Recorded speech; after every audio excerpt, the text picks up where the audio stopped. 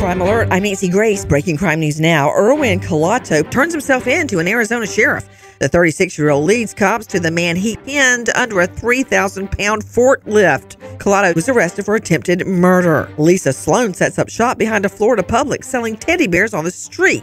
But it's likely she didn't get very many sales after trying to stab passing vehicles with a pitchfork. Sloan manages to land one good hit on a minivan. She's booked on ag assault with a deadly weapon. With this Crime Alert, I'm Nancy Grace. Do you find yourself stuck in a timeshare? Get the real facts about the timeshare industry and your options for cancellation. Chuck McDowell, founder of Wesley Financial Group, beat the largest timeshare company in federal court and has put together a free information guide that reveals the secrets the timeshare industry doesn't want you to know, including the 5 ways to get rid of your timeshare. Call now and get this timeshare cancellation guide absolutely free. Call 800-738-9900. That's 800-738-9900.